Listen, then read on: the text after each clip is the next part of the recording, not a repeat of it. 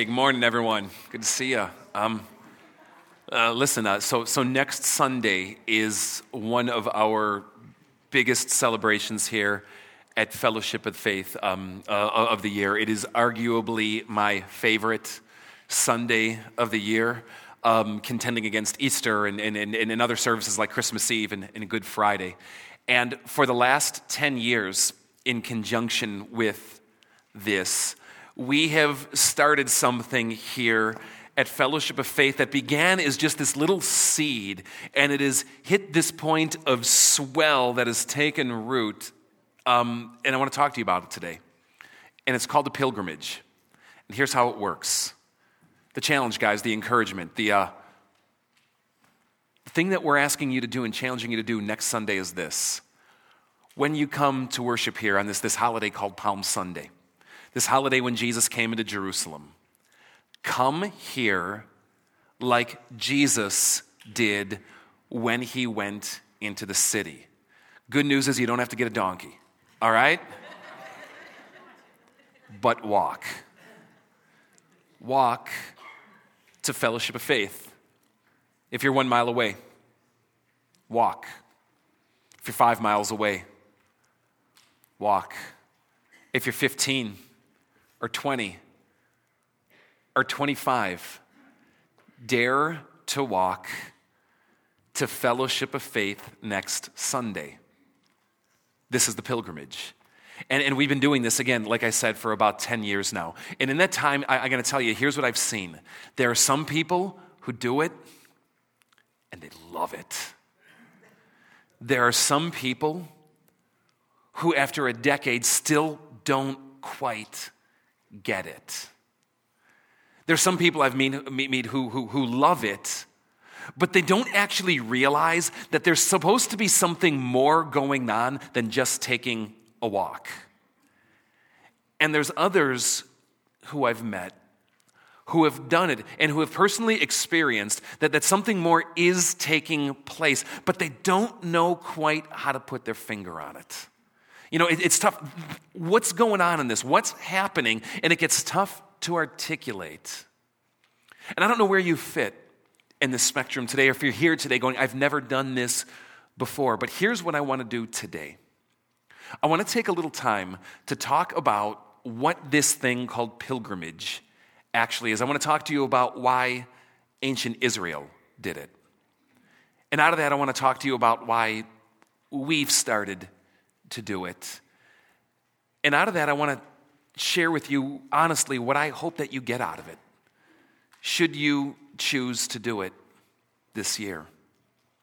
So let's start here. For ancient Israel, it was not walking for the sake of walking.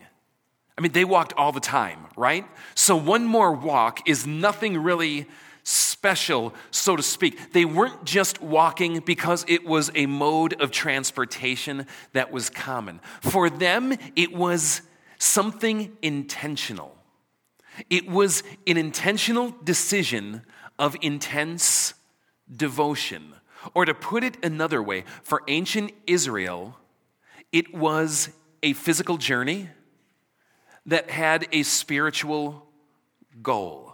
Now, I want to show you this passage that's tucked into Deuteronomy. This comes out of the first 5 books of the Old Testament, where Moses is laying out to ancient Israel the commands and the laws and the way that they're going to operate and govern themselves and live together as a people. And there's this weird, just little innocuous verse that's tucked in the middle of how they would celebrate and honor God with these holidays. And it says this.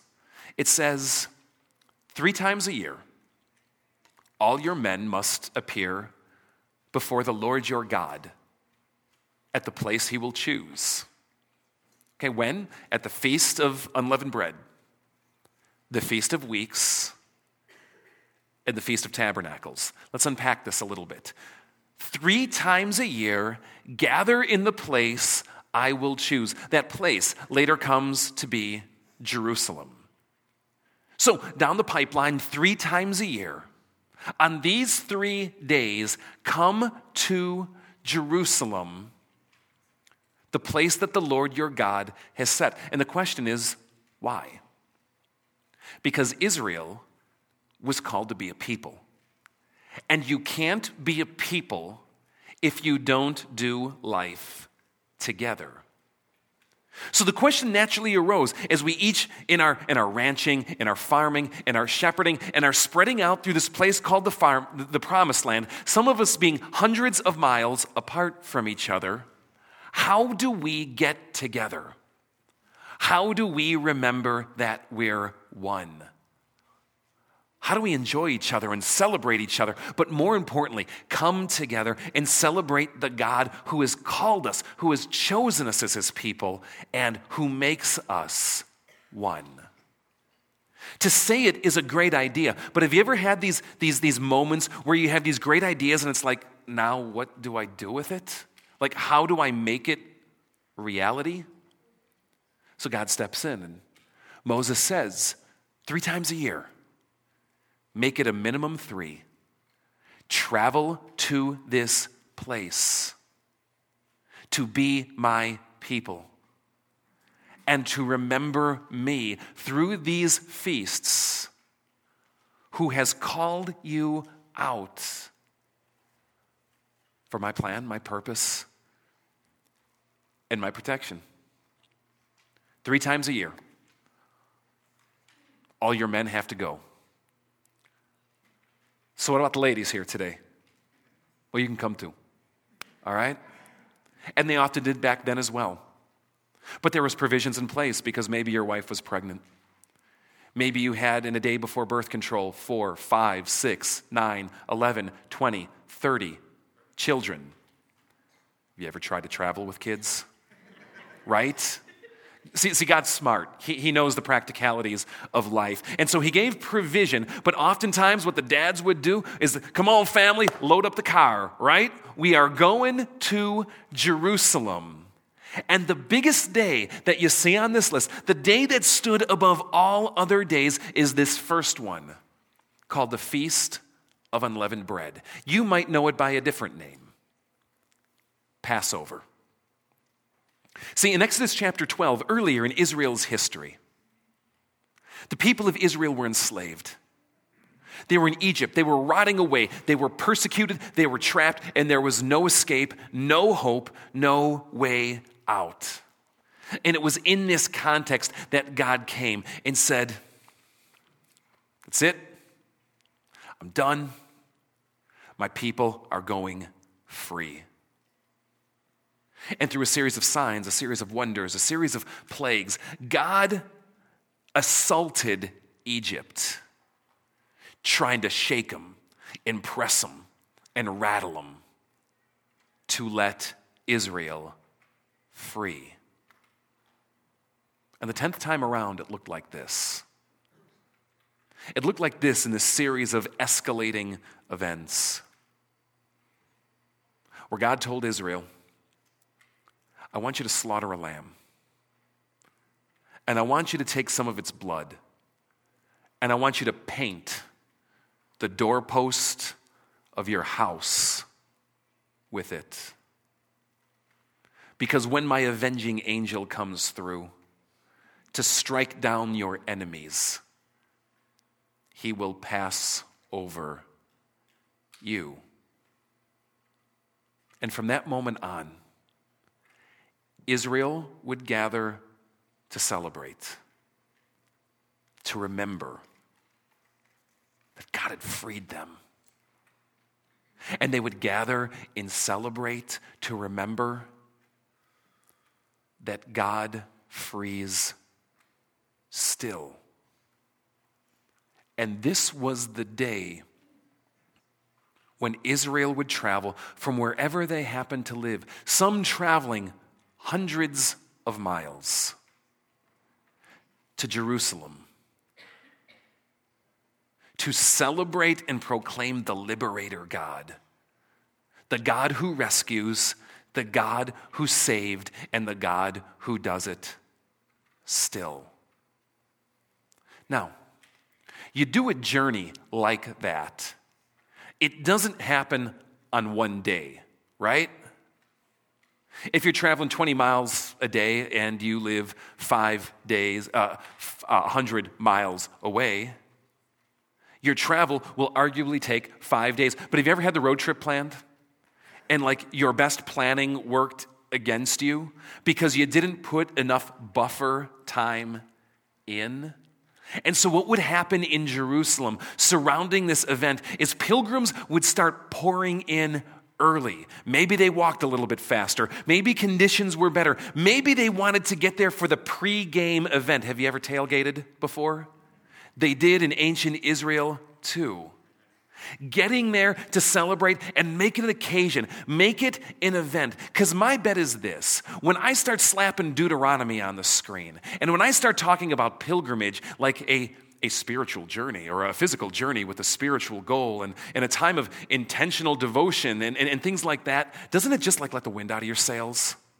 Is it just like, it just feels like heavy and like, oh, this is like lame, right? But for them, this was celebration. This was family vacation. This was liberation. You've got to get out of your mind Passover, like we experience Maundy, Thursday, or Good Friday in a church. Because for ancient Israel, Passover was the 4th of July, Freedom Day. And people would gather. And Jerusalem, man, it was alive. It was electric and energized. It was frenetic. You got to think Mardi Gras in your mind. Scholars estimate that this city of Jerusalem, which on any given day would have arguably maybe 30 to 50,000 people in residence, would swell to 500,000, some going north of even 1 million people celebrating together this Passover day. Reminds me of something we used to do when I was young. When we lived down in Elmhurst, we were exactly 11 miles out of the loop. And we had our own 4th of July pilgrimage on the 3rd every year to Grant Park. You ever make that mistake? No? You know what I'm talking about? Going down to Grant Park, going down to Lake Michigan, going down to the city, right on the lake to witness the fireworks there. What would be at 11 p.m. a 15-minute drive would take us 3 hours to get there. Sitting on the Eisenhower, thinking you do public transportation, waiting for train after train, L after L, all to fight your way through a crowd of 2 million people, looking for a little bit of beach space that you could stand like this. But I tell you, you got down there, and it was hot. And it was crowded, and people were eating, and people were drinking, and people were celebrating, and people were throwing fireworks into the crowd, and they were launching in the air, and there was music, and it was alive. And this is what it was like for Jesus coming in to Jerusalem on pilgrimage that first Palm Sunday. So why do we do it? And I'll tell you why. It's this. I've learned it's very easy to throw around phrases like, what would Jesus do? And leave them as an intellectual exercise alone. It's easy to say things like, we should be like Jesus. We should follow Jesus. We should walk like Jesus. We should do the things Jesus does and do the things Jesus did. But oftentimes just leaving it at story level alone. Leaving it up here. And never actually doing what he did. And I've learned that sometimes it's important to get literal. Literal even in the most arbitrary, strange, and seemingly unimportant kind of ways. Because I've learned by doing this thing called pilgrimage, I start to taste just a little bit what it must have been like for Jesus entering that city, that first Palm Sunday. Kind of seeing things through his eyes and experiencing it the way he would experience it. And I found that by doing that, scales start to drop from the eyes a little bit, and from the soul a little bit. As I become aware, I'm kind of walking just like he did, and remembering a little bit more why he walked for me. It's one reason we do the pilgrimage. But here's a second. Because sometimes you just need to shake things up. We normally don't walk to church. I don't know your personal travel habits, but I'm going to make an assumption here that not one of you in this room on a regular basis chooses his or her feet as her mode of travel to Fellowship of Faith any given Sunday. And sometimes things get a little too predictable in life, don't they? Sometimes it's easy to get into such a pattern that it becomes a rut. Walking for us is different. It's unique. And it's precisely because it's different and unique that it becomes an intentional way of glorifying God. It's a way of getting out of autopilot. And I don't know about you, but I fly on autopilot a lot with God. The same 7 days come every week. The same work pattern comes every week. The same household patterns come every week. The same kind of things happen every week. And before you realize it, you're lulled to sleep. And have you found in your life that sometimes you just got to shake it up? Sometimes you just got to do different. Because by doing different, eyes start to open again. Memories start to surface again. And old and familiar things start to be seen just a little bit new. There's a third reason that I found, and I think it's probably different, though, than ancient Israel, and to why we do this every Palm Sunday.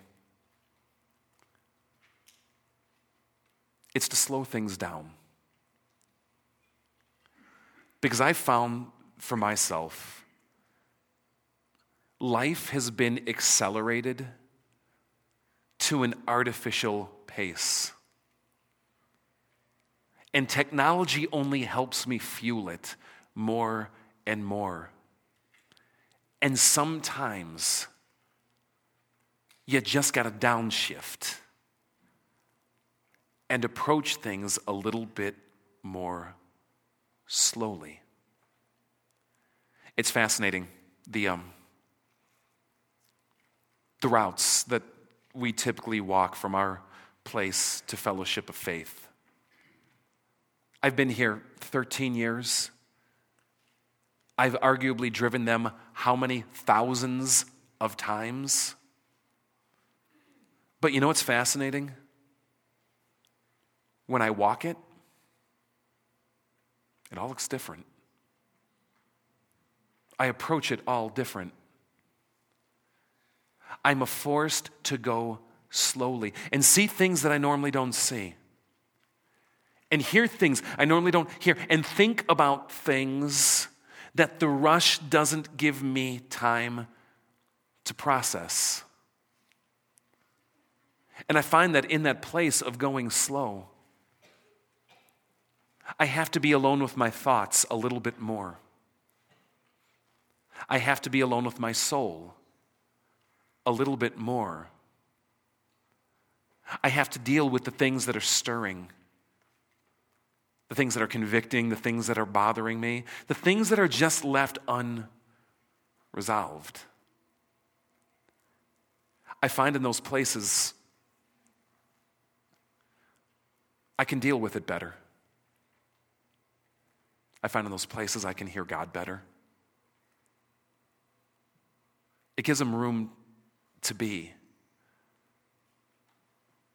to whisper, to impress, to to stir. I find that by walking like this, it gives me the time to set something right, to get myself right, so that this worship that I'm about to experience isn't just another quick blip on an overfilled schedule and overcrowded radar.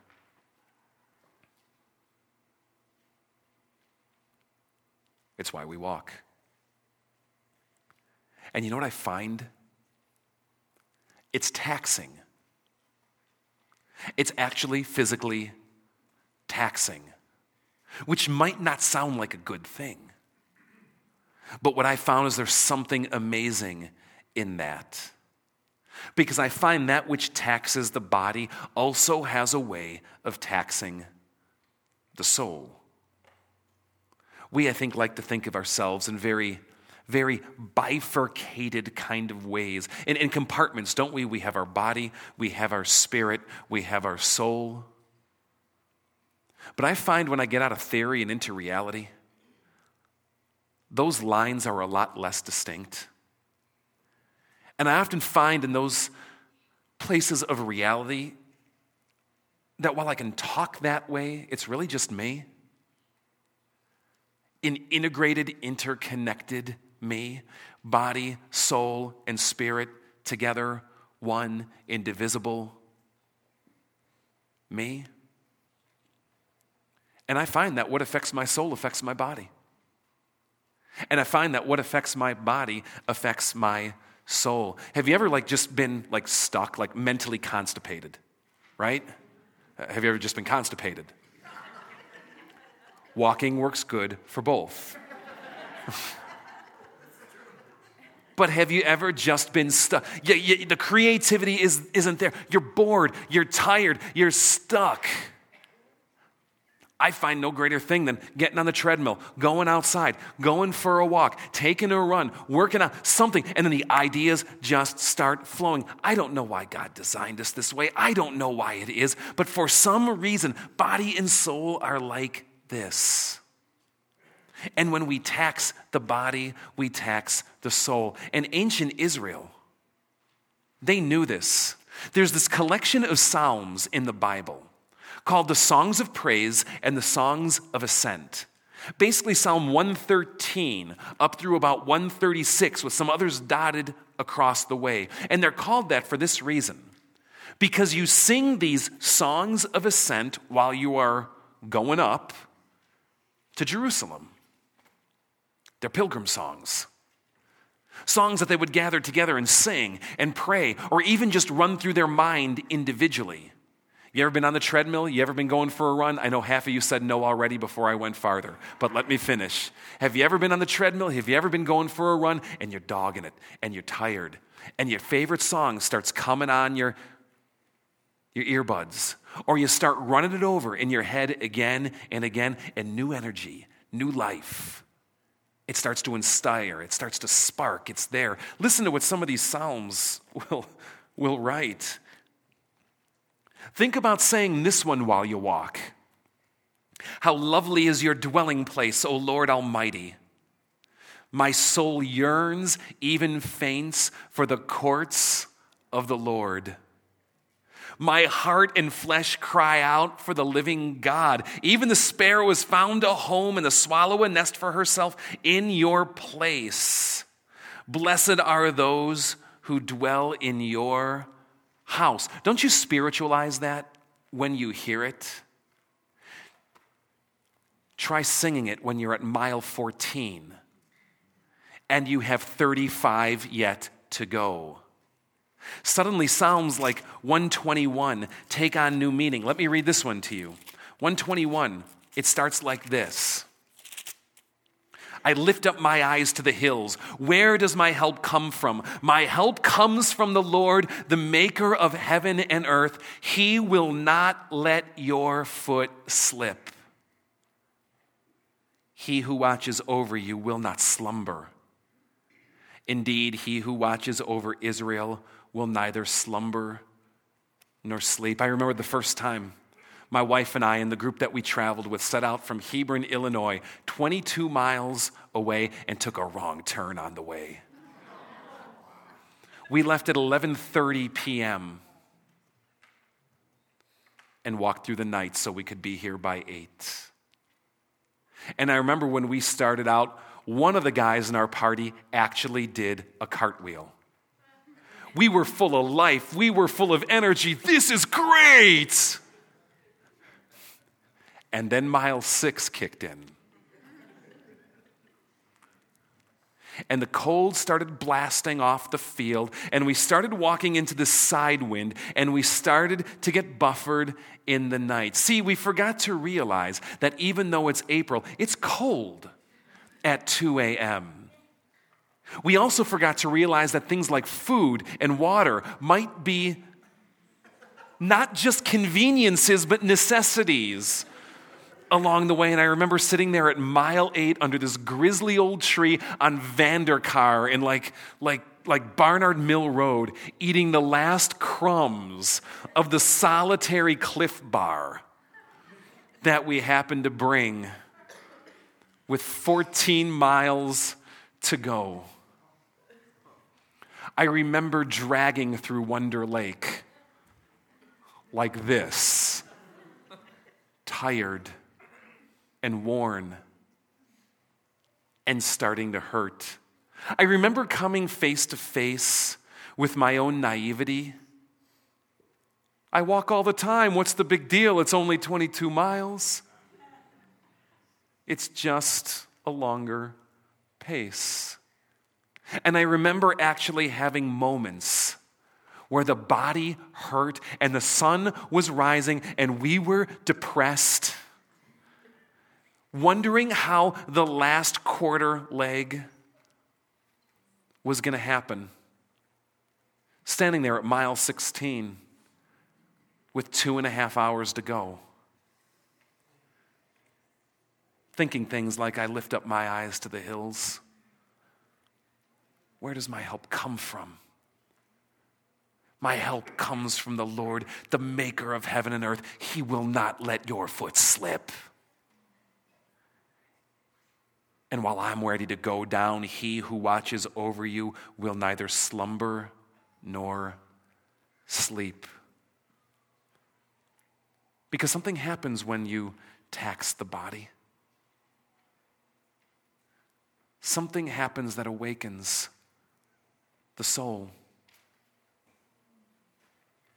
And ancient Israel knew this. They experienced it several times each year. It's why we walk as well. And you know, it reminds us of something.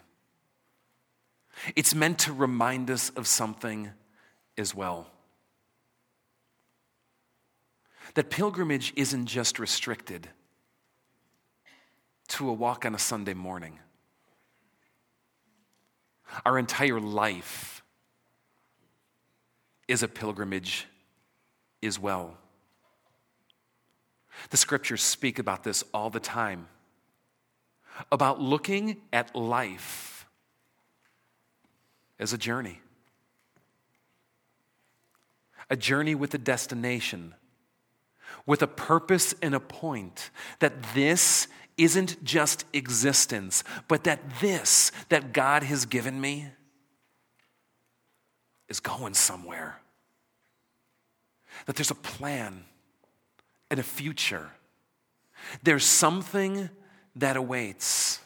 And you'll see this Old Testament and New Testaments alike. The writers and the poets and the prophets talking about this life, talking about themselves as strangers in a strange land, as foreigners in this world, as aliens, as sojourners and travelers and pilgrims. With the advice and the encouragement, travel light. Travel light because the journey is long. Don't get encumbered down. Be ready to move quick, because God has new things in store. Don't get so attached to where you're at right now. It's easy for me to get encumbered. I like my stuff. It's easy for me to get attached. I like my life. But am I willing to say that God is finished with it? What a pilgrimage invites us to do is through a concrete expression to remember a deeper reality. That God's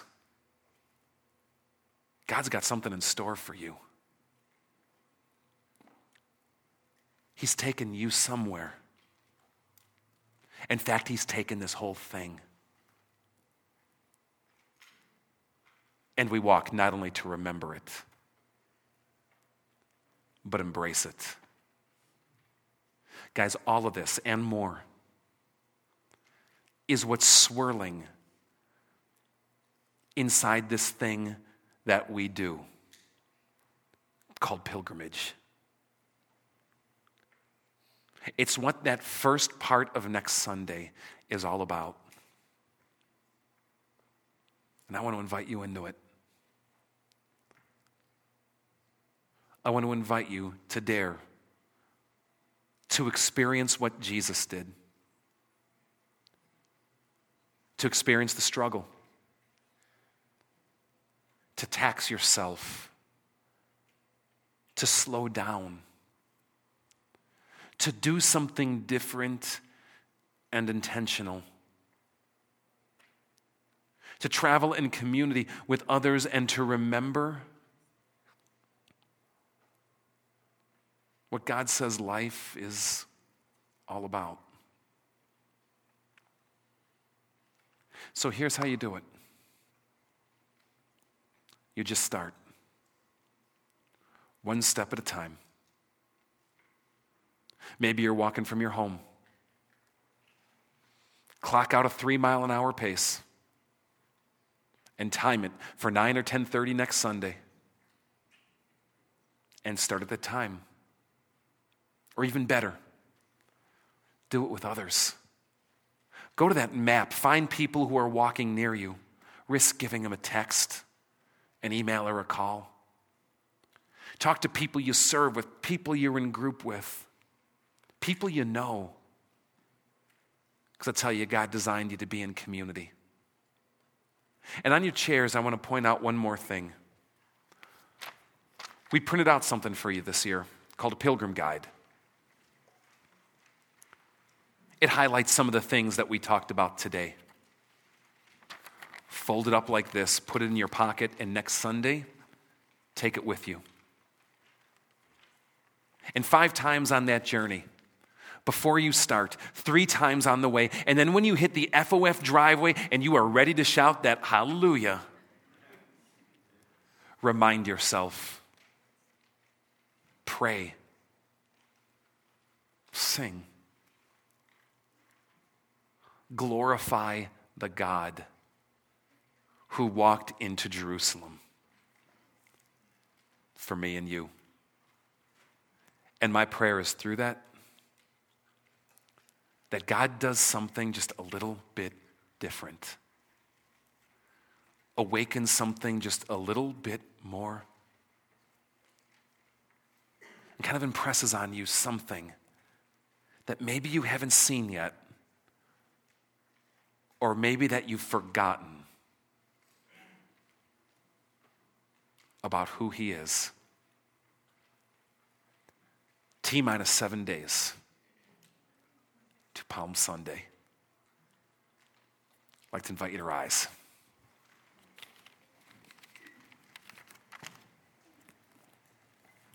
Band is going to come forward. And as they do, let me just read a bit